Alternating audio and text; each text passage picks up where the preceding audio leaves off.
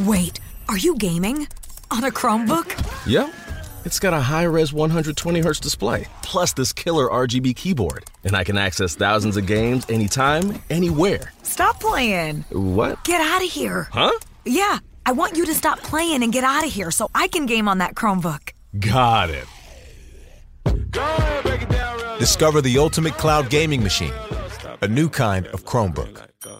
NFL Sunday Ticket is now on YouTube and YouTube TV, which means that you can stay close to your team even if you don't live in their town. Like, maybe you're a Raven who married a Seahawk who got a job in the land of the Falcons.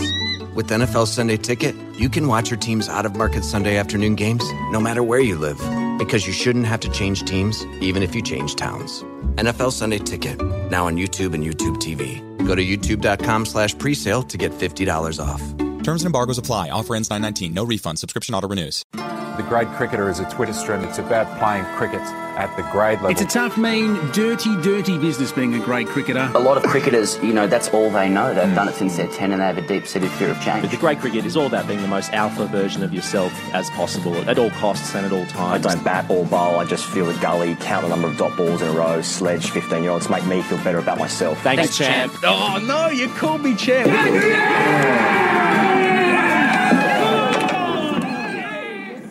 Hello and welcome.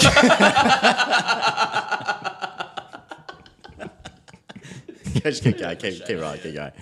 Hello and welcome to the Grade Cricketer podcast on the Diamantina Podcast Network. Australia claimed the series 2-0, but even better than that, England have lost their series over there in the West Indies 2-0 as well. The Big Bash is still going on. It's still a thing that's going on. There's only about a month and a half left, I think, and 25 more matches. Do we talk about that? I don't know. Let's see what happens. Glenn Maxwell's on the show. That's huge and true. We found that out about 15 minutes ago, so let's prepare for that as we dissect segment one here. Ben Jones also on the show. That's all before we answer your questions using hashtag AskTGC. I will preface the AskTGC is that we have the greatest question of all time that's ever been written into us. Stick around. So maybe just skip everything and just get head to there because it's we haven't spoken about it yet, but we're all desperately excited to speak about it because can't wait to see what happens, mate. And the story's been confirmed as well. So anyway, such was the question that we've actually had to take some journalistic license and double check. That's right. Triple check. Yes. Quadruple check. That is the voice of Sam Perry, and Dave Edwards is also here. Boys, Happy New Year and Happy Chinese New Year. I think that was last night. Year of the Pig. Year of the Pig, is it? And didn't Australia dine out? Hate myself. Yeah. Already greatly. No, seriously do. Yeah. Just what you predicted 500s, he goes, for the Australian side. It was only 4, so one off. Another failure from the Australian batsman again. But we were out at Canberra. We saw that wicket on day one once Travis Head and Joe Burns got set, and it really was. How many times have we said this summer that we're watching grade cricket? But it was grade cricket. It was just full drive, anything short pull in the middle, just let it go, block it, or just drive it. That's what Joe Burns and Travis Head did, and Sri Lanka were decimated once again. Well, they did get a lot of runs. I mean, but what do we derive from this? I mean, we need to derive learnings and feelings from everything in life, but particularly Test cricket. I mean, it's good that the lads were able to get around each other and share in some success and sing the team song, which is I only just found out it actually derives from a poem, I think by Henry Lawson, about the Eureka Stockade. Yeah, just a little fact there. But is there an issue with the line saying "a native of my native land"? That doesn't need to be answered right now. It's crossed my mind. I see where you're going with that. Yeah, it's probably I'm just for another leaving time. it out there. Just leave it there. Yeah, pick it up, someone. Who's David Boone on Channel 7 saying "a native of my native land"? Firstly, the image of a sprig of wattle in his hand, that's incongruous to me. But then do we want to do the full lyrics in case people don't know? Because otherwise we're talking smack.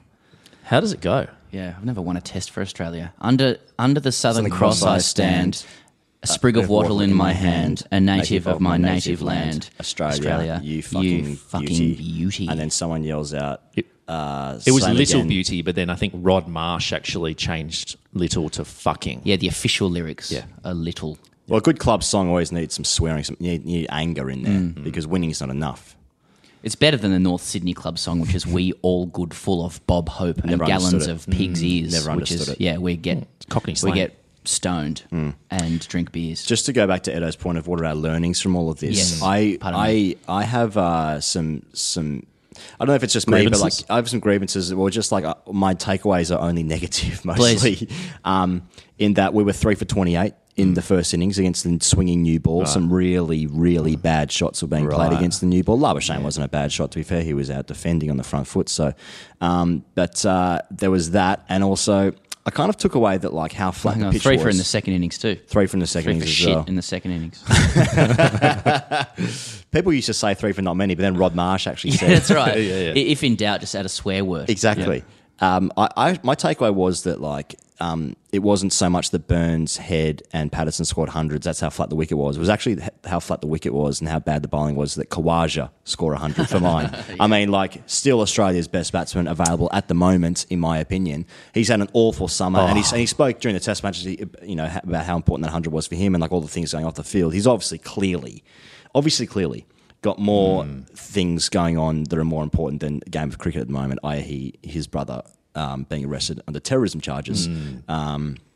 So that's probably... sexual escapades, yeah. Yes, exactly. So there's... Just the love triangle gone wrong, and then the AFP got involved. Yeah. It's happened to all of us. Were you guys surprised that people were talking about, that's an important 100 for him because like otherwise he wouldn't have been selected in the Ashes? That seems remarkable to me.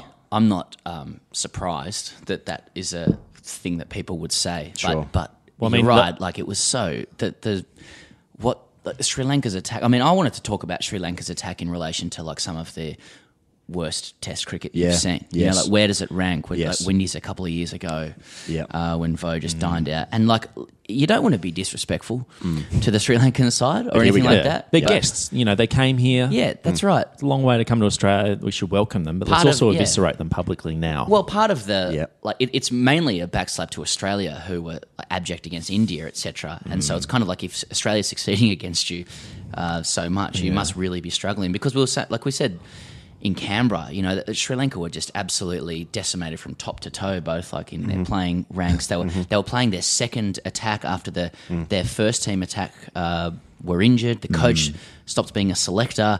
Some of Malinga's wife was having a go at Pereira for being selected on political grounds in the T20 side.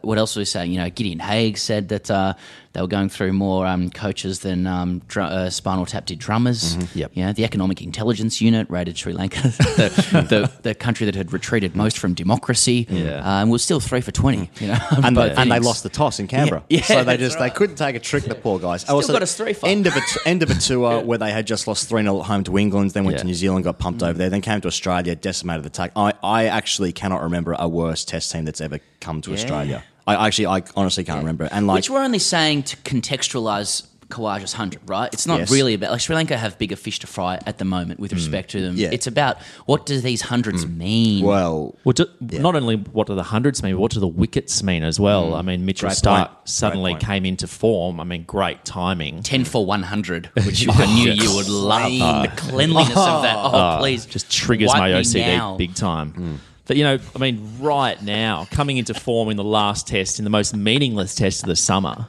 does it mean anything? Edos, it means nothing. Good. And everything. Here's why. Go on. First of all, Sri Lanka, didn't... I mean, Karunaratne, Test opening batsman of the year, please. Honestly, please.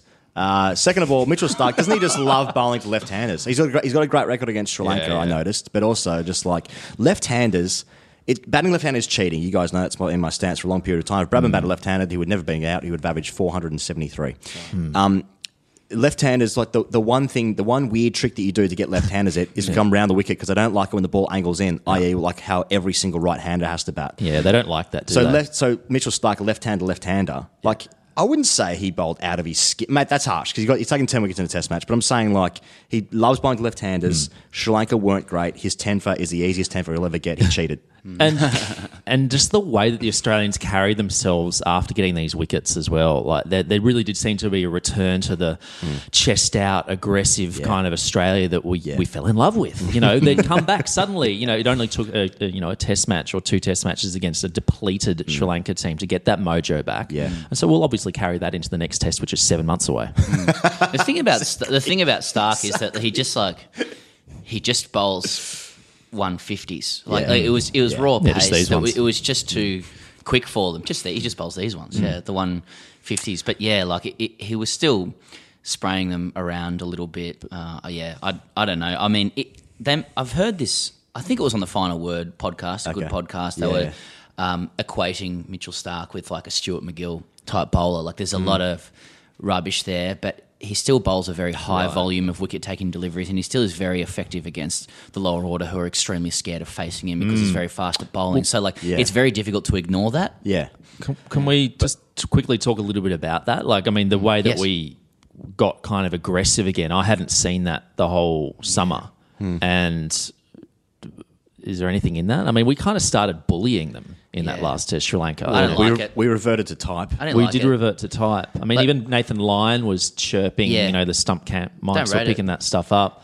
Clearly so much better than them, and they're a very depleted side at the moment. It's like when Germany beat Brazil 7-1 in the World Cup semis, like they kind of stopped after a while, because they just didn't want to make it ridiculously embarrassing, which, we can make the jokes about it going, oh, well, you should put the foot on the throat, etc. But like they're clearly going to win, and what bothers me with that kind of behaviour, or just the sense that it was creeping up again, is that like, oh, is this going to be our style again if we start winning? Are we going to start becoming these people, and we're going to start doing this like self-fulfilling prophecy where we have to be bullies to be successful, and the more we stick the chest out, the more we're going to win? Have we not learnt that it doesn't work like that? Just be good at your skills. No, the further your chest protrudes from your body... That's right. Well, I don't know how to finish that sentence. No, there's a formula in that. Chest protrusion equals wind. I did notice Mitchell Starc just like before the test match, just standing up a little taller, and I thought he's going to have a good test match here. And I thought he's been reading Jordan Peterson. They should actually, that would be something Trent Copeland could do with his screen. Like, how tall is Mitchell Starc standing at the moment? How far is his chest pointing out? And you could actually get some like hypotenuse of that going on, from the top Mitchell of his head Starc's body throughout the test. It's like that evolution chart we see from the gorilla to them. Yeah. That's what I was thinking when Glenn McGrath was doing the difference between him like getting a bit low in his action and getting taller. That was actually just about chest and evolutionary just development silhouettes and feet charts behind him. That's what I want to see. I agree. Ben Jones get a graph like that. I think that like what happened to Australia in that they were obviously in a very tough series before this one against India, and essentially were. Humiliated is a strong word, but they played outplayed significantly for the first time probably since 2011 in the Ashes when they came out here, when England won out here. Just like we just so underperformed in Sydney and Melbourne that like that would have been a hit to the ego, and then all of a sudden we're just like, we're good again. And just like that, like how quickly it switched between, okay, we're going to bounce them again, we're going to get. I mean, like to be fair, Sri Lanka did have a bit of chat out there. The keeper Dick Weller was talking to Khawaja about have the same fate as the Marsh brothers, right? So even he's on the meme now, which is obviously the height of cricket comedy. It was funny, like there were so few people at Manuka, which by the way is a great place to watch cricket. I mean, on the last day that like. Both broadcasters turned up the stump marks and you could hear it. And, like, in the Australians' defence, it did cross my mind that, like, with all of this pontificating we do about their behaviour and bullying and where they got to pitch it and stuff, like, they're just, like, young guys who eat cricket balls. And all they, once Cummins bowls a bouncer and Payne takes it and, Labuschagn's under the lid, like, he doesn't weigh up the... with that like weird meme where you've got all the formulas and stuff rolling around. The brain lights up. Nice. Like he's just a young guy who's played cricket his whole life and is winning. Yeah. He's just a competitive man who wins and just wants to become cheeky as a result. He's got a muscle memory trigger when something happens on a cricket field. He must say the thing that he's always said. Yeah, and that's right. Like going through all rep cricket and stuff growing up and just being cocky. Like that, that's just how we've been taught to play cricket. So I don't think they weigh all these things up. They just probably have lost for so long. Once they started to win a little bit, they probably got a bit excited. Yeah, and they would have, I'm sure, in the post match as well with Justin Langer, because that's his first series that he's won in any format, isn't it? As a coach, as an Australian coach, as an Australian coach. Just back to the batting of the first inning. So Joe Burns 180. Yep. It's funny because he scored 180 cricket runs in a Test match, but my takeaway was that when he was facing the new ball on the second day, when he was on 180 cricket runs, he got bowled trying to leave a ball that was swinging outside the off stump, and I was thinking like, there's a little omen for England. So he's just got his highest ever Test score, played his fourth Test hunt for Australia, batted so well on that first day, but then he gets out like that, and I'm like, that's probably gonna. I don't think that was the most worrying one. of those who played away from their bodies. Like, I mean, I think that's what we were all thinking when we were 3 for in the first innings. Yeah. Like the way Khawaja got out was like we've all got out that way, and when you get out that way, you're like, it's because you hate cricket. You've hated cricket for a long time. In the first innings. Yeah, and you're desperately out of form. And you're just feeling at it, you want to get bat on ball, and you just end up looking horrific in the process. Because it's all about who's going to be the opener with Warner, right? Yeah. Marcus Harris is just like, his bat couldn't have been further away from his body if you put one out there, and you just think Anderson's going to kill us. I've got a thing with Harris, is like he seems to be just out of the selectors, like most people's tips. He's for the a placeholder now. But like, to me, he's been the find of the summer. Like Travis Head was playing beforehand, but I think in terms of the batsmen who have played, I thought he played really well against an excellent Indian attack, couple of 50s in there. I think he's done enough to. He regressed. He probably has regressed. Yeah, he's probably missed out. Probably in better form in the. But was the ball moving around in the India series as much? Yeah. Was it? Well, because he's going to go to England, the ball is going to move around. It's going to laterally move around in the air and off the seam. Well, that's a really interesting point. So you're saying like the way India bowl wasn't necessarily to like hoop; it was just to be relentless and just probably nibble it, I guess. But like, and this is the thing, right? Like we always talk about horses for courses when it comes to Australian selection policy, and like they started to adopt that again when it came to going to India, and with some success as well. That's where like Glenn Maxwell got runs, and that's when they sort of put, even under Lehman, they put away that idea of pushing the game forward. They were prepared to use metrics like ball consumption and stuff, and Ed Cowan would often talk about like facing the second most amount of balls when he was over there and being really proud of that and letting the game develop that way. But we don't talk about horses for courses in relation to England that much when it comes to batting. We talk about, maybe we'll take Jackson Bird, because he nibbles it. But beyond that, we don't talk about it when it comes to batsmen. So like, I think we've done it. Sorry, Pez. We've done it once in the recent years, and that was Chris Rogers. Yeah, although and Renshaw might be a chance if he goes over and plays some county, right? Renshaw's kind of seen as an English conditions batsman. I don't know where Renshaw is in there in the selectors' minds. I feel like he's one of these guys who has to do like double what everybody else does. But like, I mean, Curtis Patterson impressed me in that respect. Like he was prepared to let balls go outside off stump. Even when they were at like 121 Ks an hour, you felt like he could just get on the front dog and smash it, but he still just let it go. His bat very rarely got outside his body. Like I would go out on a limb and say, like after Smith and Warner, he to me seems to have the technique most suited to succeed over there. But like even some of the guys who succeeded without naming names, they look very nicky to me.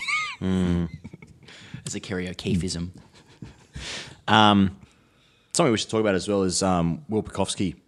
Left the match mid-test again for mental health reasons. I mean, I think we might have mentioned it before. He scored 200 against Western Australia there earlier on this summer, and then didn't play again for a little while because he had some time away from cricket for mental health reasons again. Then he came back into the squad. He was a bit of a surprise selection for the Gabba Test match, then was usurped after Curtis Patterson scored 200s against the Sri Lanka team down there in Hobart. And then he's sort of gone away again. So, I mean, you'd have to say this is it's concerning for Will as much as anyone else, yeah? Yeah, I think it goes beyond cricket, doesn't it? And I think quite clearly, and hopefully CA sees it this way as well, you wonder why. You wonder if it was right to select in them in the first place. And, we're all there. We're all learning, and CA probably is learning as well too, but all you can do is just hope that he gets his, he looks after himself and gets his mental health in order and does what he needs to do to sort himself out there. Beyond that, I wouldn't be expert enough to make any judgments on what that means for any test series coming up or anything. Of course, yeah. Everyone's been talking about, was it the right move to select him, or was it actually like a PR move that just backfired massively? I mean, did they ever really envisage picking him, or was he just going to be in the squad so people would get around him and he in turn could be got around them? Did. I think he was genuinely thought about playing in the test matches. I think the word was that he was due to play until Curtis Patterson's blinding. But then you can't really. I mean, then the selectors obviously picked Patterson because he hit runs, and then he hit runs in the test, so that selection was justified. So it's been an interesting summer for the selectors, and I think Greg Chappell's actually stepping down at the end of the Ashes. Caught this. He announced that he was stepping down at the end of the Ashes, which is just to me, it's just a strange time to announce. Like, did we need like? Well, he obviously wants an all 6 expenses months? trip to the UK, which That's a is good point. what we all want. Don't we all want? Yeah, we want that. We'll address that later in the show, I think.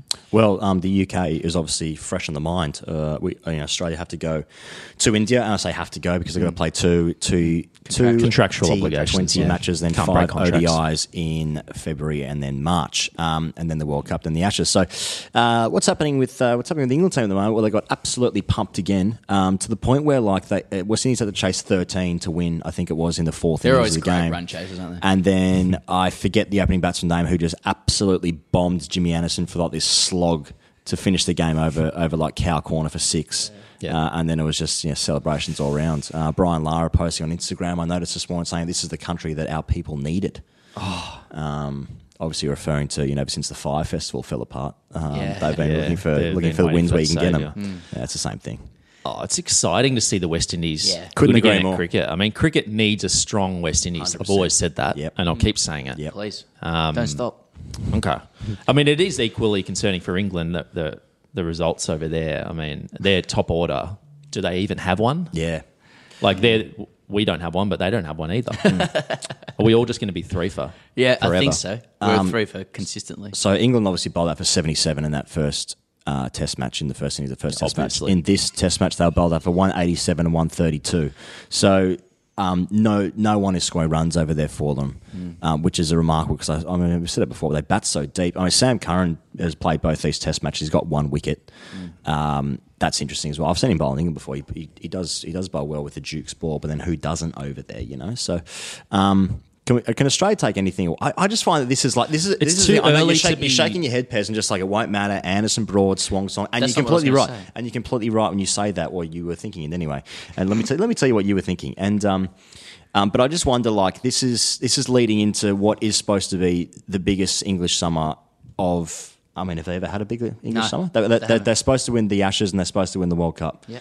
And this is the test series leading into that golden period, and they've been absolutely. Or are they timing Thrashed. their run? Are they just, this doesn't matter. Nothing matters here. Maybe we're peaking too early with that last test. Yeah, I like the I don't idea. know. Like I if don't fucking know. if you're playing really good cricket, you can't sustain that. It's No. better to lose now. I think so. Get them out of the way. Well, I reckon they've got a bit of an issue at the top of the order as well, up in their batting. So Keaton Jennings didn't play in this game. Denley and Is he any good? Who is he? Rory Burns opened the batting. So I just think ever since Cook left, there is like a lack of stability there. I mean, Cook wasn't amazing for the last probably couple of years of his career, but he's still their greatest ever run scorer. So you take that away, and I think there's some instability there. So who are these blokes? Rory Burns, Joe Denley, Keaton Jennings. Yes. What would you like to know about them? Yeah. I just Yeah. who are they? Yeah. Like They play for the England cricket What team. school did they when go to? selected. Joe Denley played a lot of grade cricket at the Tigers in Sydney. Yeah, so he's a great cricketer. Jennings, I've heard of. So he's been there for a little. Is he the most is he the one with the most experience? Have they all played about 10 tests max each? Joe Denley debuted in the West Indies after scoring a lot of first-class runs. Keaton Jennings is you're just seeking a profile now on air. Yeah. No, I'm just trying to educate the listeners. I know all this information. Oh, really?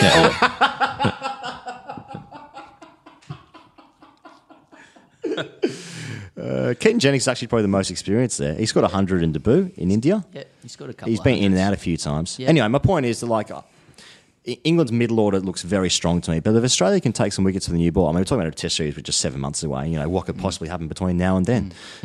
World War III.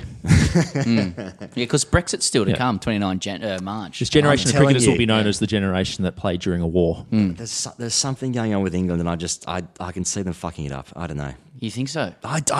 There's just something about it. I don't have complete. I think if England win the World Cup, I think it'll be England-India final. Yeah. I haven't seen how the draw is going to pan out, but like India, to beat India in a one-day tournament is going to be quite something. They could do that, but I don't know. There's something in the air, Pez.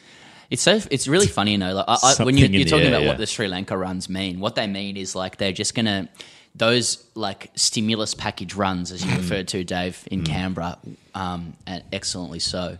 Like will be used to justify certain statistics in about 6 months' time. I don't think we've got recency bias at the moment. Yeah. I don't think we'll even remember really what happened with England West Indies in a couple of months' time. I think that we'll just be focused on who steps up at the World Cup under the bright lights of the global population, and then there's an Australia A tour to England, and I think that will count for a lot. And I think if somebody really dominates Shield with the Duke ball, in parentheses, I think that will carry a lot of weight.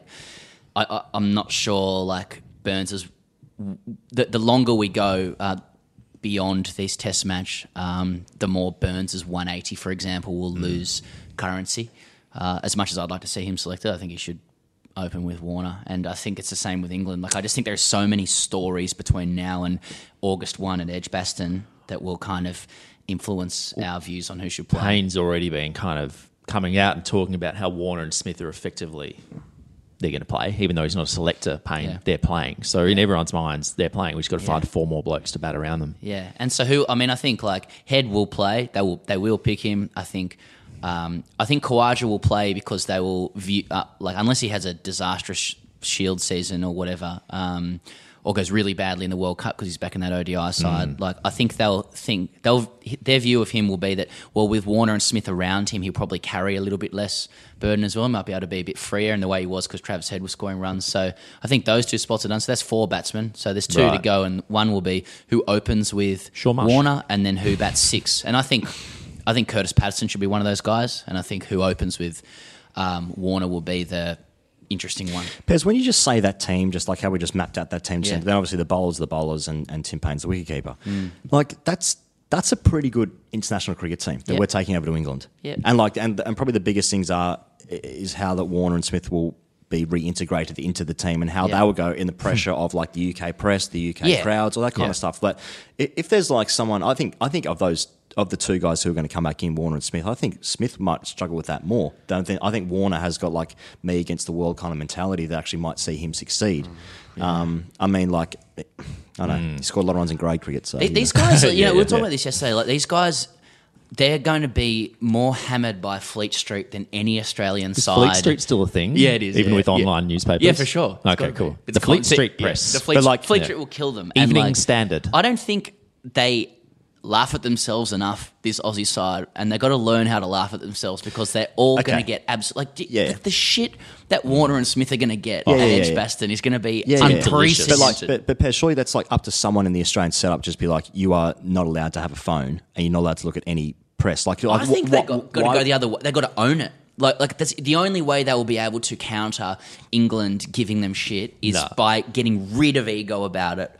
If they get personally affronted, they will not survive. It'll be like Mitchell Johnson fucking times 10. But I think Steve Smith's... And we can be part of that. Please, fly us over. Steve Smith's on record saying he doesn't read about himself, and he would be well advised not to, I think. I don't think that you would... tell him to engage. I don't think he's the kind of guy who will feed off, a bit of banter between him and the English press. I think he's probably right to, keep a completely low profile and just autistically work on his batting. And probably the same with Warner, lest he get into some kind of altercation. It's funny, he goes, they're all you're saying it's a good international side, but then you can also go through each player individually and go, I can see them getting out. I can see them getting out. Absolutely. Yeah. I think with the England team, though, there's guys playing for their careers there, and I know in our mind Stuart Broad is Trent Bridge, 10 wickets in 15 minutes, shocked face, that kind of gear. He's a shadow of the bowler that he has been, undoubtedly. I mean, Anderson is probably one of the most skilled bowlers who have ever played the game. Unbelievable skill, and he will do damage without a doubt. Shouldn't take away the skills of our bowlers either. I feel we're too quick. Our guys are too quick for the ball to even move off the wicket. Seriously. Possibly. He doesn't nibble enough. But can you imagine Broad running in and they have the sound turned up and you can hear the Edgbaston crowd going, whoa, and then you hear the sound of his feet on the ground. Nick. That's pretty much, to me, that's the action. The demonstration you gave then. The actual feet hitting the turf and the crowd in the background. I don't know. I've got nightmares. The symphony of English cricket, I still think about the noise that Simon Jones made when he bowled Michael Clarke, leaving that hit ball at the stump, and the aesthetic of there's good and bad leaves. I mean, that rocket into off stump, that's a good leave. It just looked he covered it well. And good. That ball moved so much, but the sound of the ball into the stump was incredible. The hollow clonk of it. Yeah. It's my ringtone. It was a clonk. It's my ringtone. Says Dave Edwards. All right, well, that's our preview for the Ashes Test match in 7 months' time. Yeah. Ben Jones coming up. Then after that, we're going to have a chat with Glenn Maxwell. Are you upset that no one comes to watch you play cricket? Are you tired of no one appreciating you for the talented third grader you are? The Cricket Family is the first program dedicated to helping people like you feel relevant again. We have a database of over 1,000 out-of-work actors who can come to your games and masquerade as your friend, girlfriend, wife, parents, or grandparents, helping you create the perception that the people close to you actually care about what you do. Ah, great shot, Jason. Oh, I'm proud of you, son. The Cricket Family, helping cricketers feel relevant once again. We've wanted to get this bloke on the cast for quite a while. He's one of these new wunderkinds, as we often talk about. He's coming. He's part of the CricViz crew who've basically shaken up everything that we've known about statistics in cricket, and how dare they do so. I understand that Ben here that we've got on is, a whiz in his own right. He's come and delivered a few editorials and articles that are statistically based that show that everything we've known about Australian cricket is wrong. And so we just want to get him on the cast to grill him about what statistics actually are and how we've been getting it wrong for so long. Ben, welcome to The Grade Cricketer. No, thanks, Sam. That's quite the introduction. That's quite the setup in terms of saying that everything about Australian cricket is wrong. I think you guys had worked that out for yourselves, to be honest. You needed me to come in and weigh in. Obviously overly facetious from my end. But you're out in Australia at the moment, Ben. You're doing work with CricViz that I understand provides some statistics to some of the broadcasters, or Fox in particular. How have you found it? How would you couch what CricViz actually does? And how was it kind of born? Where did it come from? Well, we've been around since 2015. We're an analytics company, and we do basically anything to do with cricket. We will try and help out with stats and analysis. We, like you say, we work with broadcasters. We work with Fox in Australia. We work with Sky in England. Kind of looking to work with other broadcasters around the world as well.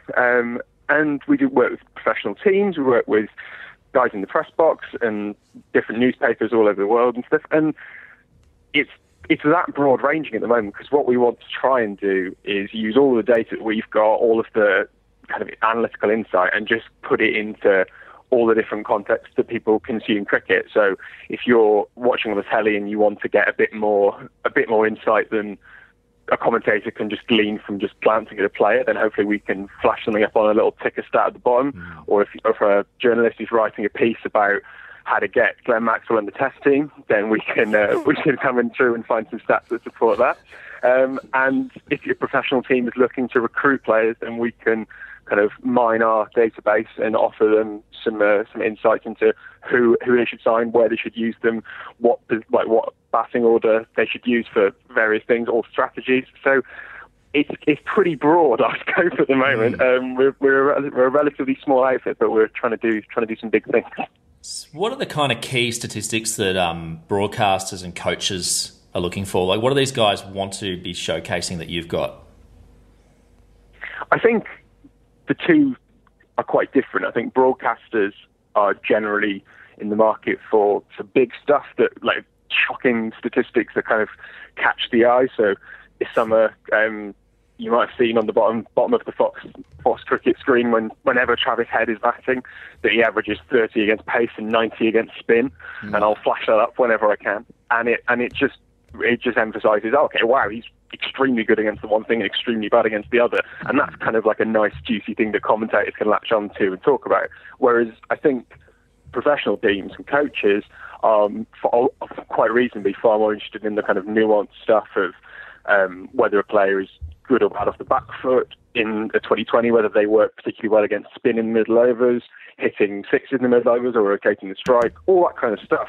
And the fact that we've got both is quite useful, because it means we can tailor it to whatever the individual company want, and it means that whatever you're receiving is quite relevant and hopefully entertaining as well.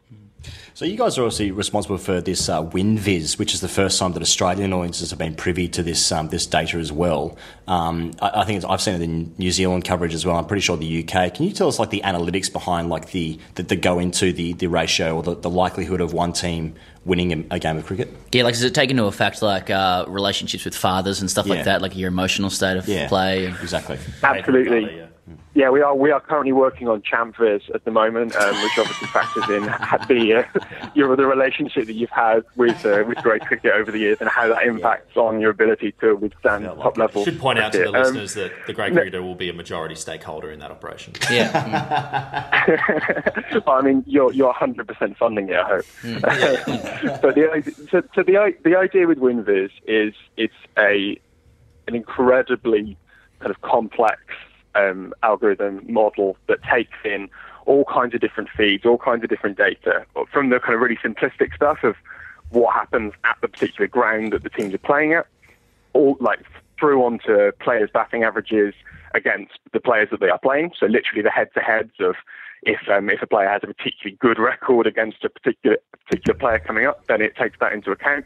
But it basically just takes in all the things that you'd want it to, and all the things that you're trying to consider and kind of hold in your mind when you're thinking who's going to win from here. You're half thinking, okay, well, it's a good deck and they need 12 and over from here, so that's kind of doable. And we'd kind of factor that in, and then we'd factor in particular kind of strands of a player's techniques. If they go against pace, going to get spin. If it's a pace heavy ground, if it's a spin heavy ground, all this kind of stuff.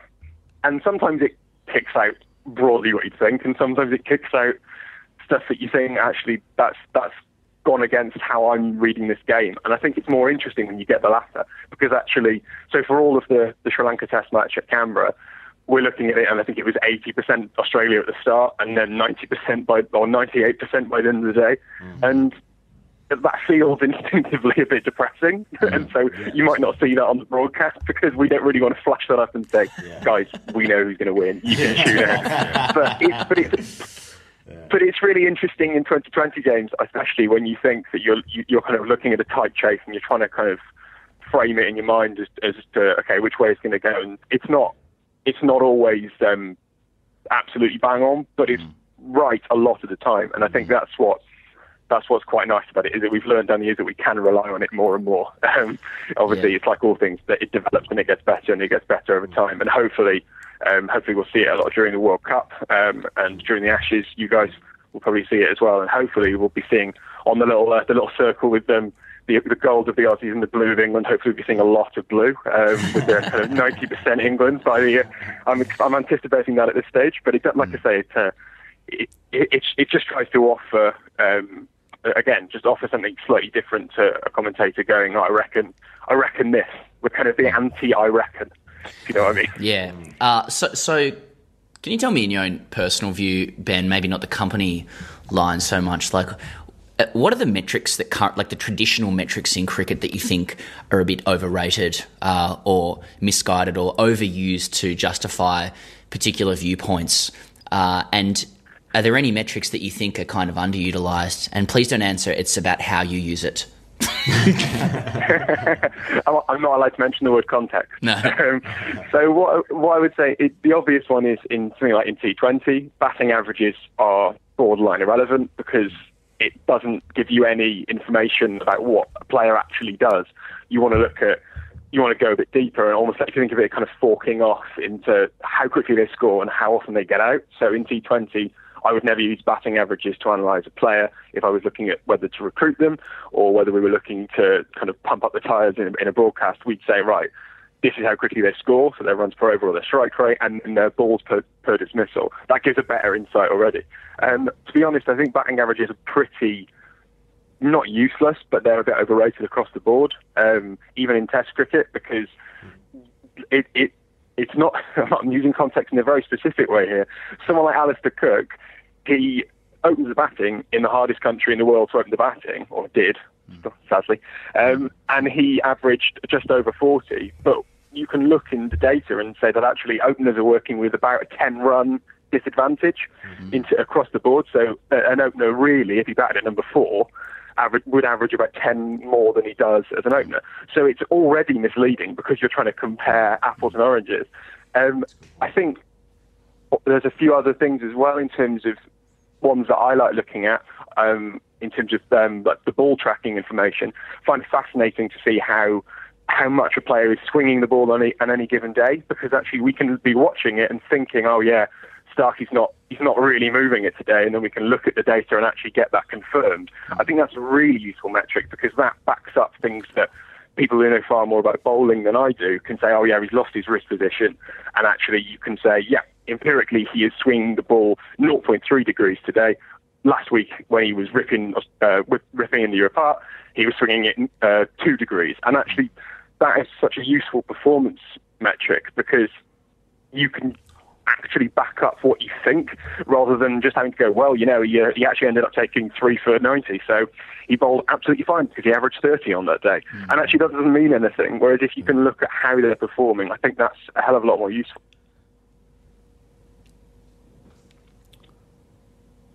Dropped off. Drop out. No, he's still there. No, I'm still there. Oh, okay. Yeah, so right. We'll make a note of that. Yeah, I just got bored and stopped talking. Look, I mean, recently there's been some interesting selections by the Australian team in particular. Things like good bloke index, or how good you are at getting around other people in the change room. Is that something that CricViz takes into account? Or should you? Yeah, it's all in there. I mean, it might not be the thing that we push forward the most, but yeah, getting around the boys is a key performance metric for all teams around the world. But unsurprisingly, it is more Australia than anything else. How do you express getting around the boys in a graph or data layout? What's the best way? Is it a pie chart? Is it a Venn diagram? Yeah. Oh, it's kind of just a shape. It's just like a kind of blurry colour. It's kind of beyond human understanding. We can't really put a number on it. Obviously, it's pretty intangible. Just finally, Ben, are there any statistics that are kind of on the rise, you think, or any metrics on the rise that you think will become more relevant to our understanding of cricket that perhaps aren't well understood just yet? Yeah, I think there are quite a few actually. So lots of people around the world, not just CricViz, do some really interesting work kind of developing just scorecard statistics, so not using anything particularly advanced, but things like true economy rate and true run rate, which kind of compare how a batsman or a bowler does alongside players who are playing at similar times in a match. So if a player may have only scored at 10 runs per over at the death, which is kind of fine, it's not incredible, it's good, but actually everyone else who was batting around him was scoring a 7, so he was going over and above. I think that's a really useful thing because it shows players that stand up and do better than you'd expect and do better than their teammates. That's always going to be useful for broadcasters to highlight, and for teams, more importantly, to be able to go, okay, this guy actually on his raw stats isn't that, doesn't stand out that much, but actually we know that he outperforms others, and that's a really valuable skill. I think that I'm kind of on a personal crusade to try and make false shots a thing that everyone understands and kind of bears in mind whenever they're watching an innings, because I think it's fascinating. So in Test cricket, there is a base level of 14% false shots. So 14% of the time a batsman misses or edges the ball. And whether or not they're doing that more often or less often than the average in any given innings, I think is really interesting. Someone like Virat Kohli in England had a weird stretch where he was missing and edging the ball a lot and never getting out. And that's quite interesting because it shows that it's not sustainable. And then he goes to Australia and he has an okay series. It's not a brilliant series, but he did well, and it kind of tailed off. And it kind of shows that over time luck does balance out. And that is a kind of depressingly trite thing to say, but it is the case. And I think that hopefully over the next few years, that will kind of seep in and we'll kind of get a bit of a more sophisticated understanding of how players' fortunes kind of ebb and flow, and then we can give players more chances when they deserve them and not cut them slack when they don't deserve it.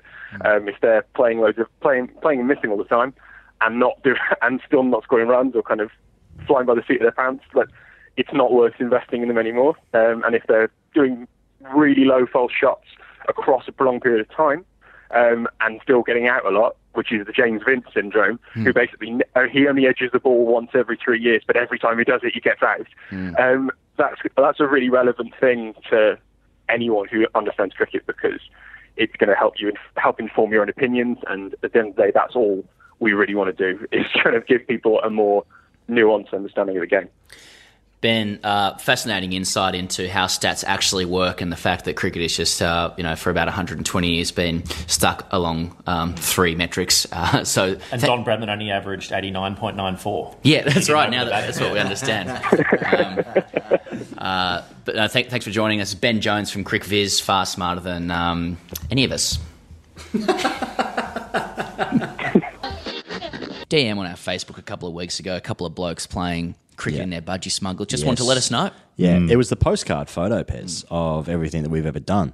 Usually when, you get that would be concerning most of the time if you said a couple of young men DM'd us some photos of them in budgie smugglers. You'd be thinking, well, what's this about? But this was the most iconic, photo possible of the Australian summer, the Australian dream. Used to be owning property, not anymore. It's beach cricket in your budgies. There were 3 blokes playing on a beach. Yep. 2 of them were wearing budgie smugglers, and one other kid was wearing 3/4 length boardies that were popular in, I don't know, 2001, 2. Well, I noticed that Edo's in that moment they decided to put 2 slips in because they noticed that the guy wearing 3/4 length board choice in the year 2019 required a second slip because there might be some short stuff coming his way. Weak, it's beta. Might have seen budgie smuggler a fair bit through the Brisbane test as well, where people are in that pool, etc. We got a question during our Canberra live show where someone said, I'm thinking of getting custom smugglers.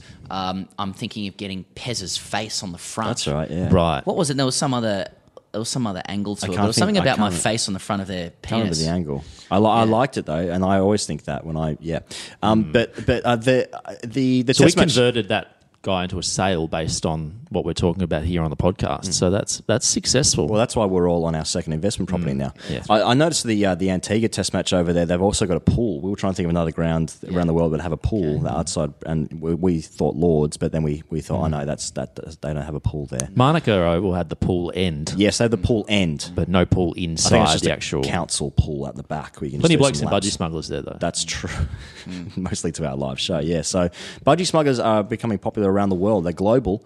And I really enjoy what Budgie Smuggler are doing in terms of custom wear, lads. Right. Anything you want. I mean, Pez's face, sure, if you want to do that. I don't know why he said that out loud in a room full of other men. To you. Yeah, it was meant to kind of shock or something. Yeah. I sort of took it. And then Chris Rogers turned to you and said, I thought he wanted that because Pez's head looks like a testicle. Yes, he did say that. I've forgotten that. Yeah. Sadly, it wasn't the most shocking question we got that night. Custom wear, I think this week for me it would still probably be... Well, no, it would be the Australia's 17-man Ashes squad, in my view. I'll just have that on there. My Ashes squad on February 5. This is what I believe it should be. Might just be the lyrics under the Southern Cross with the swear word in red. I am going to go for the Australian Republic flag. The proposed flag. The proposed flag, that's very good of you. Because I think we need to get into England's grill. I actually went to a Republican breakfast the other day, and it so quickly turned into like Bradman bashing. Nice breakfast. Now that's poorly characterised. It was a very good breakfast, but there was a bit of a Bradman discussion. Good. It was quite fun. Bradman isn't challenged enough. In my Bradman opinion. and the Republic go hand in hand. Yeah. But then Gideon Haigh mounted a strong and valid defence of him. So let's just be clear about that. But Republic now, but also Budgie Smugglers now. Budgie Smuggler. Who's paying for this advertisement? .com.au. Yeah, Michael Cooney from the Republic. No, sorry, Linny. Budgiesmuggler.com.au, custom wear. If you've got 11 pairs or more, you enter in the discount code CHAMP and you will receive some level of discount from that. That's budgiesmuggler.com.au, custom wear.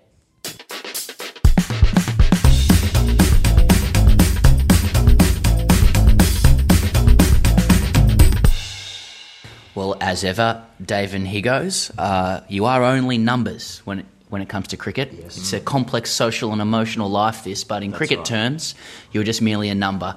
Let me read some numbers to you. Nearly 4,000 runs at first-class level, a highest of 278, 2150, 700s, a very sought-after average of 41 at that level. 90 ODIs for his country, nearly 2,500 runs there, and a highest of 102, including a World Cup win. 5,000 runs at T20 level, a highest of 145 not out.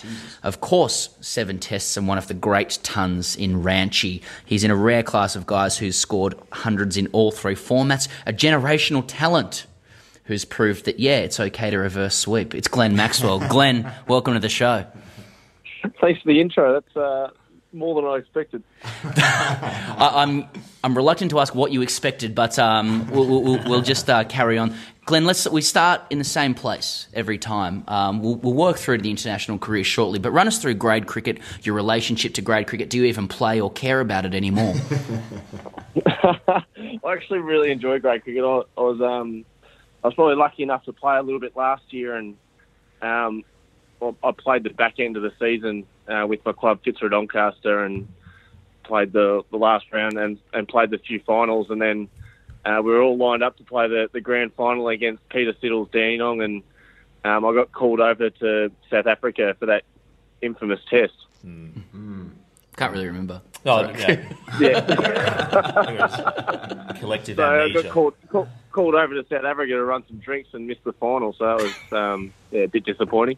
Were you checking the scores when the sandpaper thing was going down? Like, were you staying across what was happening in the final? Give us some insight. Well, because of the time difference, I was actually able to watch it online. So I was sort of watching Peter Siddle tear us apart, and so I'm quite close mates with a lot of the guys that I play club cricket with. So it was a bit hard to watch them get thumped by Dandenong, and especially after all the hard work we put in to actually get to the final as well. So it would have been, I think it would have been a three-peat for us as well. So had never done that before in the club's history, so it would have been nice to be there. I think one of the headlines from this podcast already is Glenn Maxwell watches grade cricket online. Which is should endearing. Obviously never admit to watching grade cricket online. Can we just... You have no idea how much cricket I actually watch, and grade cricket does pop up a lot. Very disturbing. Just to kind of mine the grade cricket community or your kind of relationship to it these days, do you still kind of hang out with the boys socially? I mean, the Fitzroy circuit is obviously a famous one, some very... interesting little dive bars around there. Can you kind of cast your mind back, or do you still kind of get involved in that side of things? Yeah, look, we don't probably go into Fitzroy. I think Fitzroy Doncaster, the name sort of obviously alludes to Fitzroy, but a lot of the guys sort of hang out around Kew area, end up at the Harp. That's about 40 minutes from where I live, so it's a bit harder to get out there. So I sort of make the boys come and see me if I need to catch up with them. But yeah, most of the time after a game, we'll head out all together, and I'll have to buy the first 3 or 4 rounds for the boys, and then they generally go home. Well, it's interesting you say that. I mean, obviously you're saying that you got some good friends who play some grade cricket. I mean, are those guys asking for like a pair of gloves, a spare stick? Like, what are they sort of getting from you apart from a few beers on the circuit? Yeah, I've probably had to take it. I've taken a few like wheelbarrows full of gear every time I've gone and played a game, and it's like seagulls on a chip when I drop it in the middle of the change rooms. It's quite funny. So you literally just dump a wheelbarrow in the middle of the change room. Just blokes attacking each other violently like seagulls do to each other. Well, I generally just leave the boot open of my car, and then when I turn up, guys, the first question is, mate, have you got any spare gloves? Like, the ones you gave me last time, they've got a hole in them. So I've decked the whole club out in Kookaburra gear, which is brilliant. So they've done pretty well out of me. And my local cricket club that I started at, South Belgrave, is all decked out in Victorian Bushrangers and Australian gear. So they've got all my training gear from previous seasons. Okay. Well, we won't ask then. It sounds like you're giving enough away. One of our most popular interviews recently, Glenn, was with a teammate of yours at the Stars and Australia, Adam Zampa. And when we asked him about his relationship to grade cricket, he was unequivocal when he says, I hate grade cricket. And he went on to say, they were his words, that's not a bastardisation. He kind of went on to imply that all professionals hate grade cricket. Are we to believe him or you? Well, I can understand guys that don't like grade cricket, but I find grade cricket probably slightly more difficult than international cricket at times. They get rid of the slips fielders. They put everyone in front of the wicket. The ball doesn't bounce above shin high. You've got some bloke who's played grade cricket for the last 20 years, played junior from 10 metres away, and you can't hit it hard enough at him. So I find it extremely difficult. But it's the guys that I go back and play with, which is why I enjoy it, and the fact that they can sort of make you feel relaxed, and there's no one really watching, so you can actually get away with murder there as well. It's brilliant. You just mentioned international cricket. You've obviously got a few international teammates at the Stars at the moment. You guys are kind of shooting for finals cricket. Can you just give us an insight into, where you guys are at with the Stars? I mean, I know you guys haven't won a comp before. Kane Richardson's come out in the press recently and said that, you guys walk around with a head wobble when you've won nothing. I'm sure the boys are... I think he said he wrote that with Adam Zampa. No, that's not true. How are you guys feeling heading into the back end of the BBL? There's a bit of work to do there. Yeah, we're obviously excited for the opportunity that we've got in front of us. We've got to win one out of the next two games to make the finals. And I think if you had given us that at the start of the tournament, we would have definitely taken it and gone with that and backed ourselves to win one of the next two games. But we keep coming up against these farewell games, which is ridiculous. We had Maxi Klinger the other night, and now we've got Brendan McCullum in a couple of nights' time. So hopefully no one from the Sixers announces their retirement for the last game, and we'll have 3 out of 3. Glenn, you've obviously chosen not to participate in the IPL this season, I guess to focus on county cricket in the lead up to the World Cup and the Ashes. Firstly, why do you hate making money? And secondly, what kind of framed that decision? How'd you come to it? Yeah, well, I certainly don't hate money. It's been very enjoyable to me, the IPL, over the last 6 years. And, I suppose it's come to a time where I'm that age where I've got to make sure I'm actually playing enough cricket to be considered for selection. I think if you look at Aaron Finch last year, he played quite a bit of cricket and got picked in the test side on the back of how well he was doing overseas as well as with Australia. So, and I just did not play enough cricket last year, and it probably cost me in the end. And I probably started the season off a bit slow because of it. So, just trying to give myself the best chance to play well in this World Cup and hopefully earn test selection back at some stage. Well, that's interesting because there hasn't been much talk about you playing last year at all, or whose fault that was, or anything like that. So we won't rake up old graves. But it is interesting. There's a lot of chat at the moment about the Ashes squad and really how much that series against Sri Lanka should count when it comes to selecting that side. What's your view about that? I mean, where do you see the best opportunities to put your name in lights for that squad and I guess get added to it, as so many people would love to see? I mean, do you think it's going to be tough now that there's no test matches between now and then, or do you see opportunity? Well, the way that recent test match went, it would have been a great opportunity to play against Sri Lanka and Canberra. 4 blokes get 100, so you're in the minority if you miss out as a batter. So, that would have been great to get an opportunity. But I suppose, as we've seen in the past, one-day form is considered at international level, and I think George Bailey did that beautifully a few years ago when he was part of the whitewash and started dubbing himself the whitewash wizard after he was part of that 5-0 against the Poms. So who knows? I could have a good World Cup and sneak my way into the squad. But at the moment, just got to concentrate on Stars first, and then hopefully the World Cup, and we'll go from there. I mean, just on that, I don't suspect you'll answer this with any level of honesty at all, but like when you're batting at 7 in the ODI side, are you just wishing for wickets? Do you want like all grade cricketers, do you want your teammates to fail so you can actually bat? Well. Let that one through. Glenn, we'll move on to the throwdowns component of these interviews, and I'm sure you don't know what the hell that means. Basically, the joke's wrapped up in the question, so I apologise in advance. But I'll kick off. Actually, Dave, you kick off. Okay. I think, yeah. A fellow Victorian, this one focuses on Maxi. So on the 2016 season of I'm a Celebrity, Get Me Out of Here, Shane Warne questioned the theory of evolution, telling a fellow contestant that if we evolved from monkeys, then why haven't those ones evolved? He then went on to explain that humans are actually descended from aliens, not monkeys. I just wanted to get your take on it. Do you concede that Warnie's got a fucking good point here? I mean, why haven't the monkeys evolved? I'm going to be definitely on Warnie's side, because if you're against Warnie, you're probably never going to play against him. So even on so you're against Charles Darwin. Yeah. I know where my bread's buttered, boys. Don't worry about that. That's right. Fox Sports article tomorrow. Maxwell against Darwin. Okay. We had Maxwell. We had a question come into us, which we usually answer, but this one might be more suited for you. Brett Carson writes in, and he says, "Is it wrong that I have banned the reverse sweep in the backyard until the kids turn at least 9? I'm conflicted. They play it quite well, but have been bowled a few times too. Totally confused. So, can you give Brett some insight here? So he's got some kids at home who are reverse sweeping, but they are getting out playing the reverse sweep. So should these kids be allowed to play the reverse sweep? Is what I'm asking." Yeah, 100% they should. Let them play it as much as they want. Play any shot. As long as they can score runs, it doesn't really matter. Perfect.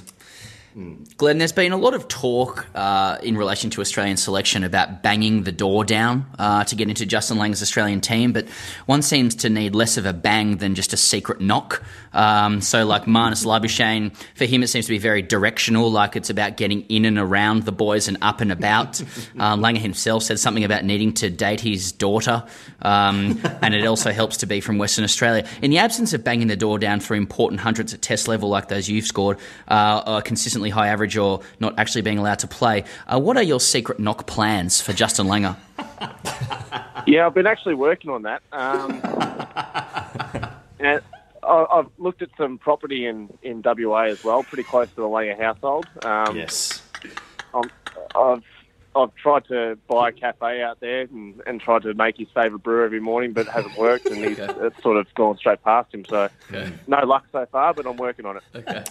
Invest in WA property. Got it. Just another one that's possibly on the same topic.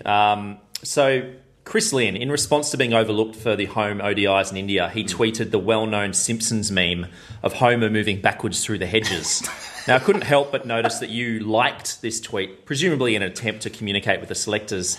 Is this an effective way of communicating with Greg Chappell and Trevor Hohns, through internet memes, given that the national selection panel is mainly comprised of ageing baby boomers who do not know how to use the internet? 100%. They don't know how to use Twitter, so we can actually tweet whatever we want and like whatever we want, so it's perfect. As soon as they get a selector from the Twitter generation, we might be absolutely stuffed, me and Linny. Yeah. Glenn, in a recent Stars v Scorchers fixture, a ball cannoned into your chest and felled you quite violently. You were picked up on the mic saying to Marcus Stoinis, "I don't have any muscles, mate. If it had hit your chest, it would have gone for 2 out that way." What is Marcus Stoinis' chest worth in financial terms, and have you considered that your chest may be holding you back in selection terms? Well, if you look at his recent inclusion into the test squad, I think it definitely is. I think if I had the rig he was, I would have been playing for the last 10 years like non-stop. But unfortunately, when you look like me, you've got to probably make a few more runs and probably bowl a bit faster, and unfortunately I do neither. There is we live in a rig-based economy, don't we, in Australian cricket? I mean, like how much is a chest worth in Australia? Like, do you often think if I just get that chest protruding a little bit more or bench a bit more, I might be taken more seriously? I'm asking that question seriously. I feel like you're asking the wrong person here. I'm flat as a surfboard, and it's really disappointing that people keep bringing this up.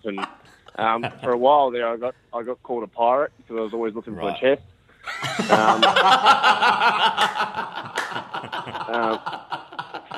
So that wasn't great. So that was the academy days, and so that started me on a bad run, and then I started doing push-ups, and that didn't work. And then I got some back problems, and then it just got worse from there. All right, well, let's focus on some of your physical assets. So you've been compared to some of history's most dangerous short-form batsmen. How does it feel to have your arm hair mentioned in the same breath as icons like Ricky Ponting? We actually had a hair off when we played. Well, we spent a lot of time together, me and Rick, me and Punter. Sorry, we're nicknamed Punter. Yeah, of course. Yeah. So yeah, we've had a hair off, and I think I've just got him covered, which is nice. So I'm sure the runs will come flowing in soon. I think he hit his peak around 10 years ago, but I'm sure I'll catch up to him at some stage. And I think I've already passed him in T20 cricket, so that's good enough for me. That's very good. I think arm hair should almost be on the same level as chess when it comes to kind of social capital in terms of cricket. Glenn, thanks so much for joining us and taking all of that. I'm sure it was completely baffling to you, but I'm sure you're giving people a great laugh. We're wishing you all the best for the remainder of the season being endless when it comes to you and all the cricket that goes on, and we're wishing you all the best for future Australian selection, and I speak on behalf of all Australians that you should be in the side. Yep, that's right. Okay. Thanks very much, guys. You're sitting on the bus with your headphones in, watching a guy shadow bat with his umbrella. You're squeezing an avocado at the supermarket, realising you'll never be able to buy a home, but geez, you're absolutely going to crush breakfast. You're walking the dog, assessing the likely speed of the outfield if a cricket match was being played. You're sitting next to your teenage son in the car, while three blokes from the internet discuss the intricacies of male grooming techniques for the showers. You're listening to the Grade Cricketer podcast, and you're thinking, how do I get around the boys? From Brendan Julian asking them if they've ever lifted the Sheffield Shield trophy, to Mike Atherton desperately wanting to get off the phone, to Brad Hodge revealing that he batted in a club game with an IPL lid on, and finally all the way to Adam Zampa saying that he fucking hates grade cricket, just like the rest of us.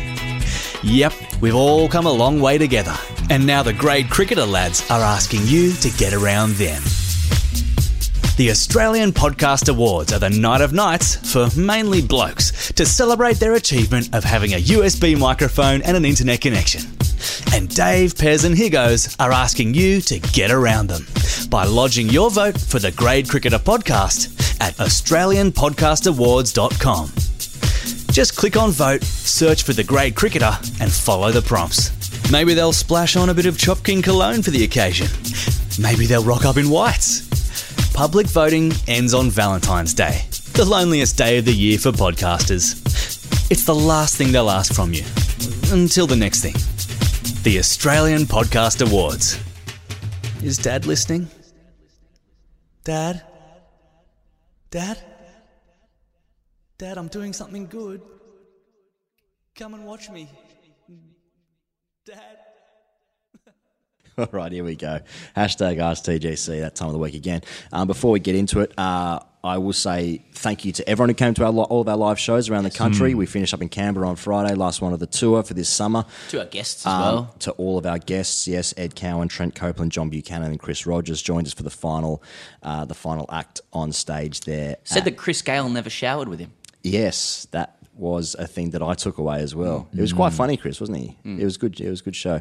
So thank you to the over 1,000 men that came to our show and over 15 women that came to the show as well. Let's not forget Mostly them. partners. Mostly partners. I spoke to one of the VIPs who came backstage after the show at Canberra, and she had come with her partner, and she was like in the front row, obviously VIP, and then like she was in my island the entire show. Didn't laugh once, and I was like, "Oh, did you enjoy the show?" And she was like, "Oh, I didn't really know. I just came here because I made him come to all the 50 Shades movies."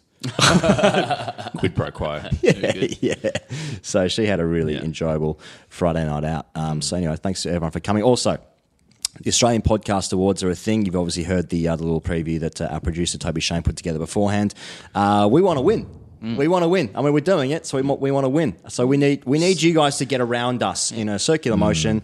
Also, just go on your computers and just go to the website and then click vote for us. That'd be huge. There are some very inferior sports podcasts that might win if you don't vote for us. With full respect to our competition. Yes. Please vote for us. We need the validation. We've never won an award. We want an award. We want to hold it up. We want to get around it. We spoke last week, didn't we, how we went past the 1 million barrier? Yeah, for the downloads. So that's very exciting, which is actually a similar amount of money that we've lost by doing this podcast.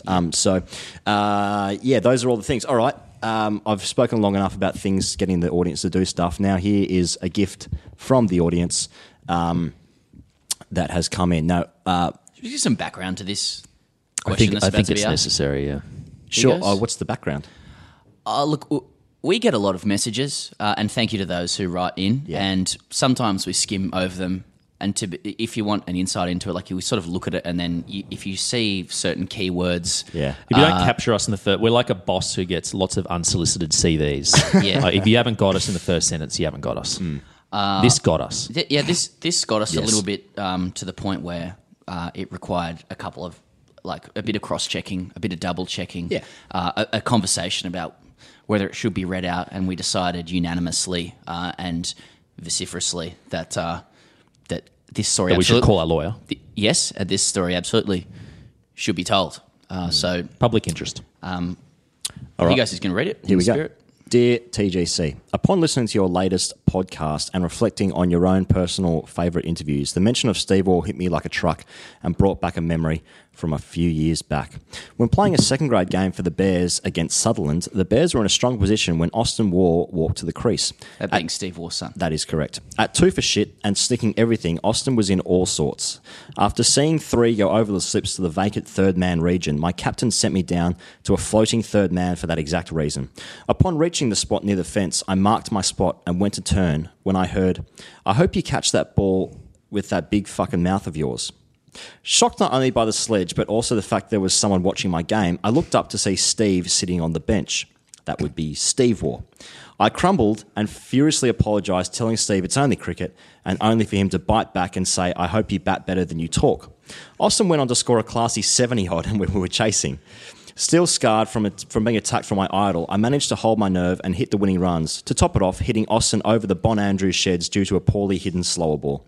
My question is, at what point should I have burnt my signed Steve Waugh memoir and my photo of us at Steve Waugh Foundation Cricket Day when I was 10? Also, why was Steve watching his son play second grade? So the scene is... So it's against the North Sydney Cricket Club. That's right. North Sydney Oval number 2, which is a beautiful oval, right on the freeway, overlooking the harbour. And Steve Waugh is there sitting on the hill, as he describes. Yes. So he would have been looking up at Steve Waugh from his position at third man and seeing the harbour in the background. As a man there, he probably wouldn't have clocked immediately that it was Steve Waugh, but he very soon did. Yeah. So I don't know about you guys. We talk a lot about lower grade cricket and stuff like that, and some of the bizarre things that go on. I, in all my time of playing cricket, can't remember being directly targeted and sledged by a parent, let alone I don't recall one of that Australia's greatest ever recall. players. I recall. Really? Yeah, back in the early rep days when you'd play against one of those Western Suburbs teams, and they'd come and they'd set up their tent at the ground. And they'd really nestle in for the day. There'd be beers and drinks and food and so forth. Sure. And I remember copping it a little bit as like a 13, 14-year-old. Really? Yeah. That's incredible. Yeah. So, again, to reiterate the picture that's happening here, there's a second grade game at the North Sydney ground where you guys both played for North Sydney. Austin Waugh, who has played for the Australian 19s since, he's now in first grade, playing with Shane Watson, Steve Smith, these kind of guys. And he's playing second grade at the time. He's batting. The guy who's written into the question is having a bit of a go. I mean, he goes under third man. Steve Waugh has played 168 test matches, says, "I hope you catch the ball with that big fucking mouth of yours," and then proceeds to sledge him. So what we thought was just this is absolutely incredible. Probably the most recognisable Australian cricketer in the last 30 years. Even I think the story would stand on its own if it was just a parent doing it to someone, like a grown man in second grade. But for him to turn around and it be Steve Waugh. For some reason, in my mind, Steve Waugh's wearing a baggy green. Yeah, exactly. Oh, he's wearing those Oakley sunglasses in my head. Yeah. And so gully chewing gum. We checked with the player in question and... because sometimes people can kind of exaggerate these things or whatnot, and we're just like, no, you better get this right. So we were put in touch with a few others to double check. I've got another message here from the captain of that side. On that day anyway. I'll read it out because I asked for his account. He said, "Some kid comes out to bat. Apparently it's Austin Waugh. Our slow medium attack has him in trouble. Not looking good after receiving a few slow short balls. He's struggling. No sledging from us. The game is the last of the season, and I believe it's between the 18th and 19th teams. Top edge to third man. Our man in question runs to collect the ball. Some crazy bloke on the sideline starts verbally abusing him. One of our younger players turns out to be former Australian cricket captain Steve Waugh. It was some sledge about catching the ball with his mouth and being able to bat. After the sledge, I think our guy apologised to him, saying, sorry, just trying to support the team, play cricket or something. Our man runs back and reports this to the team, laughing and gutted, not sure how to react. I'm pretty sure he had him as an idol and bought his tour diaries, even attended a Steve Waugh cricket camp. Later on, Steve Waugh followed him to the cover boundary. He missed an easy ball, went straight between his legs. From the boundary, we hear loud clapping and a voice yell, fielding? Our guy turns to see Steve Waugh, stone-faced, still clapping. Oh, my God. It was hilarious. We couldn't stop laughing. However, it's certainly something my old man would have done. Lots of private banter amongst the boys for the rest of the day. Later in the match, our guy bombed Austin down the ground for a 6 to help us win the game. I'm pretty sure we incorporated Steve Waugh into the winning song. I hope that helps. Oh, it certainly helps. That's beautiful. Just he followed him to go. Where the fuck do you think you're going? I think I was, I was in my mind, I was more critical of Steve Waugh if I hadn't heard that follow-up question, because now there's an element of humour. Like, he's actually followed him around and then openly clapping him and trying to attract attention in that respect. Whereas it's not an under-the-breath Steve Waugh sledge at third man, which is what I originally thought it was. I guess at this point we should submit to the audience. Have you been sledged by Steve Waugh? Is this like the Me Too movement? Exactly. Please write in. Using the hashtag Me Too. Not that interested if you were a player and you were sledged by, more if he was a parent in a second grade match. It would be good. I suppose if you think about it, it's not overly surprising. I mean, Steve Waugh, just the grandfather of sledging. He took the reins of, Alan Border. Well, it's like what we talked about before with like muscle memory. We started winning games of cricket and now we're sledging Sri Lanka. Steve Waugh sees an opportunity. Yeah. Muscle memory is triggered by that moment. I must say this thing. Yeah. I must. But what I was going to say is just like not over surprising, because like he'd be very, obviously you guys are both parents, like very protective of his son. So he sees like his son being out in the middle. He would remember like what it would have been like to be sledged. He's like, well, no one's going to sledge my boy. Yeah. So what I'll do is I'm going to follow this guy, this fucking prick, round the sideline. Yeah. And if he misses a ball, I'm going to clap. I'll clap. Yeah. I'll get his grill. It was a deadpan clap. Fielding while everyone was laughing. It's very good. I like that he has no care for his profile. Well, I think that's the thing about Steve Waugh, though, isn't it? Like he does curate his profile a bit, and it's the thing is, like we thought about whether to tell this story, and we were like, well, hang on, this was in public. Do you know what I mean? Like, it's not like it was a sportsman's night where he revealed a few stories. Like this was. This was just at North Sydney number 2. There were no Chatham House rules. Council Oval, Yeah. Anyway, fielding. Oh, well, right in if you've had similar experiences. Sliding along here, I'm going to go to Ryan Faulkner-Hogg, who says, I'm in Amsterdam celebrating Australia Day at Coco's Outback, the most popular Australian pub in Amsterdam. Times are good, and I'm celebrating this slice of Australia with my 2 colleagues, one French and one Dutch. We're on the dance floor trying to impress, and I noticed a TV not playing a music video. Time zones are disorientating. Cricket is on the TV. I assume it's replays or highlights, therefore easily justifying in my mind that my limited attention should be prioritised on my mates and the dance floor rather than some cricket highlights in the middle of a 1 a.m. dance floor on Australia Day. I am sure not more than a minute had gone by, and I refixed my attention towards the TV. Turns out it was a live pink ball test, and I was intently watched an entire Cummins over. The bloke gets a wicket, second ball I tune in. The question, how did a live test being played on the other side of the world get TV time in the middle of a stacked dance floor? Anyway, I actually put my headphones in on the way home, listened to the latest podcast, and steadily trudging along with my bike, I realised that this observation I made of the cricket is completely in your wheelhouse. Surely you have the answers. Enlighten me, says Ryan. So he's in Amsterdam, it's Australia Days with his French mates, with his Dutch mate, and then he's just watching. Instead of talking to people in the bar, he's decided to watch an entire Pat Cummins over, which is live on television in the dance floor. I guess the first thing you'd say is like it is an Aussie-themed bar, but like I've had this experience before. I was in Paris at a nondescript bar once, and for whatever reason, it was in 2011. They were showing Australia versus New Zealand, like at Adelaide Oval in a Test match, and like Brad Haddon was batting, and I just still remember feeling so he played well that day, but I still remember feeling like so jarred by it, having flown over like a few days before, and can't escape it. I'm getting over to Paris. And I still watched it. You know what I mean? Because I don't know what else to do. Yeah, it reminds me. It's a different code, but I remember. I think it was the 2010 AFL Grand Final, that one where it was a fucking tie or some shit between like St Kilda and Collingwood, and I was in like Lancaster, Pennsylvania, in a really obscure dive bar, and it came on. And I obviously held court explaining the rules. And when it was, the grand final was a draw and they had to go back next week, everyone was like, they don't do fucking OT? What's that about? So it gives you an opportunity to explain the code and gain social capital. I'm surprised they didn't bring some other people along and kind of start talking about the intricacies. Really think, I mean, Aussie rules, as much as I particularly sledge it, I could see social capital increasing through the explanation Especially of it. if you're the Aussie in the bar and this is this really fucking weird Australian sport that Americans are interested in. I mind that Test shit. cricket in Amsterdam, though, at 1 a.m, I don't think anyone's gaining social capital talking about that to somebody. It's like, what the just shut the fuck up. I can be a few guys in the red light knocking around district. in like a Richmond jersey. You know when you go overseas, you see people wearing Australian sports codes jerseys. It's the guys who worst play Aussie rules in London, that kills me a little bit. And it just reminds me of just you told the story when you had your son that there was a game of cricket happening on North Sydney, Sydney University number 1. Yeah, and you had to just poke your head around this, and you're like, it's the same thing. Just like you see a game of cricket, and if you lived that, you've lived these shared experiences your entire life. Doctor's trying to tell you, the head circumference size of your son, and you're like, is that fucking LBW? I can't see. Yeah, what's Sydney 1 for or 2 for? Yeah, do both ears work? Hang on, these guys a bit quick.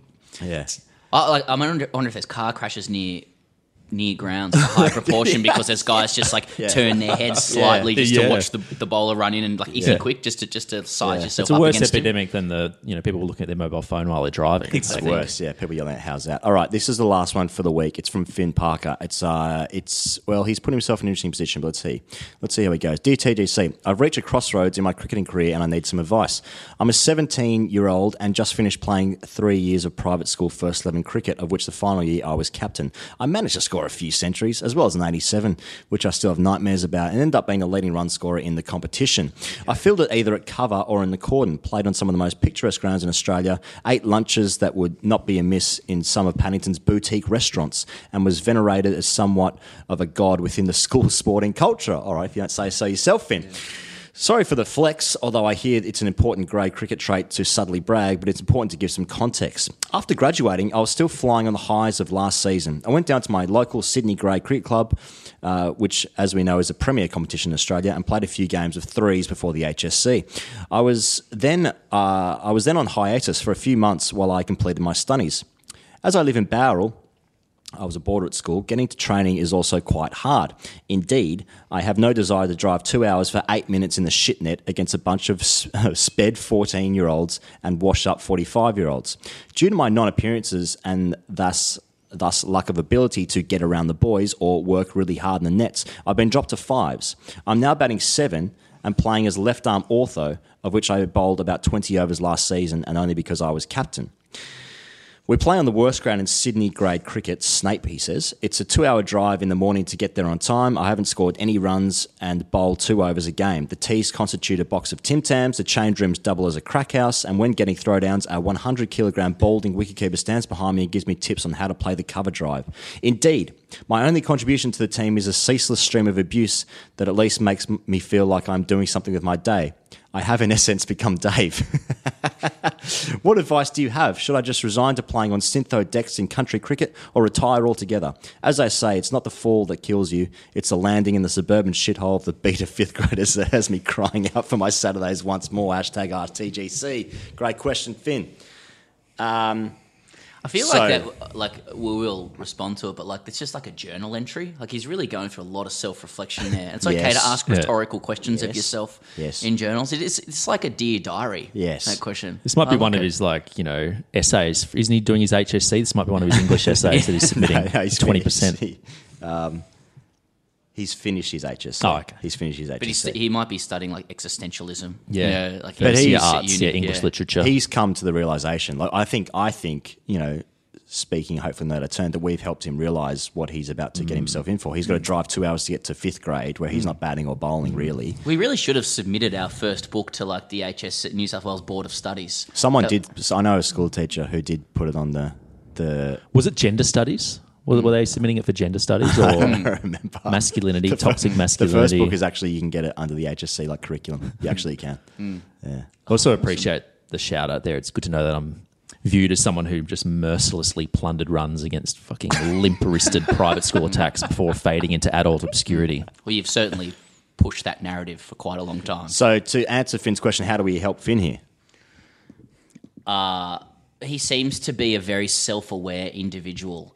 For such. So for he will someone not so, succeed for in someone grade so cricket. young. So he either has to acknowledge that cricket is extremely difficult, and the only way you're going to achieve everything possible is to let go of everything else in your life, like Cameron Merchant from Manly on Married at First Sight, and you might play a bit of twos and ones, or at ones at a shit club, or let it go and play a bit of country stuff on Syntho and get like huge amounts of attention through the local paper, which I imagine would be quite good. You know what I mean? What's his name? So be a big fish in a small pond. Finn Parker.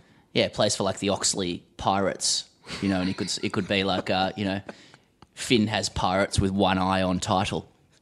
Right. Those kind of North Shore Times headlines. That'd be awesome.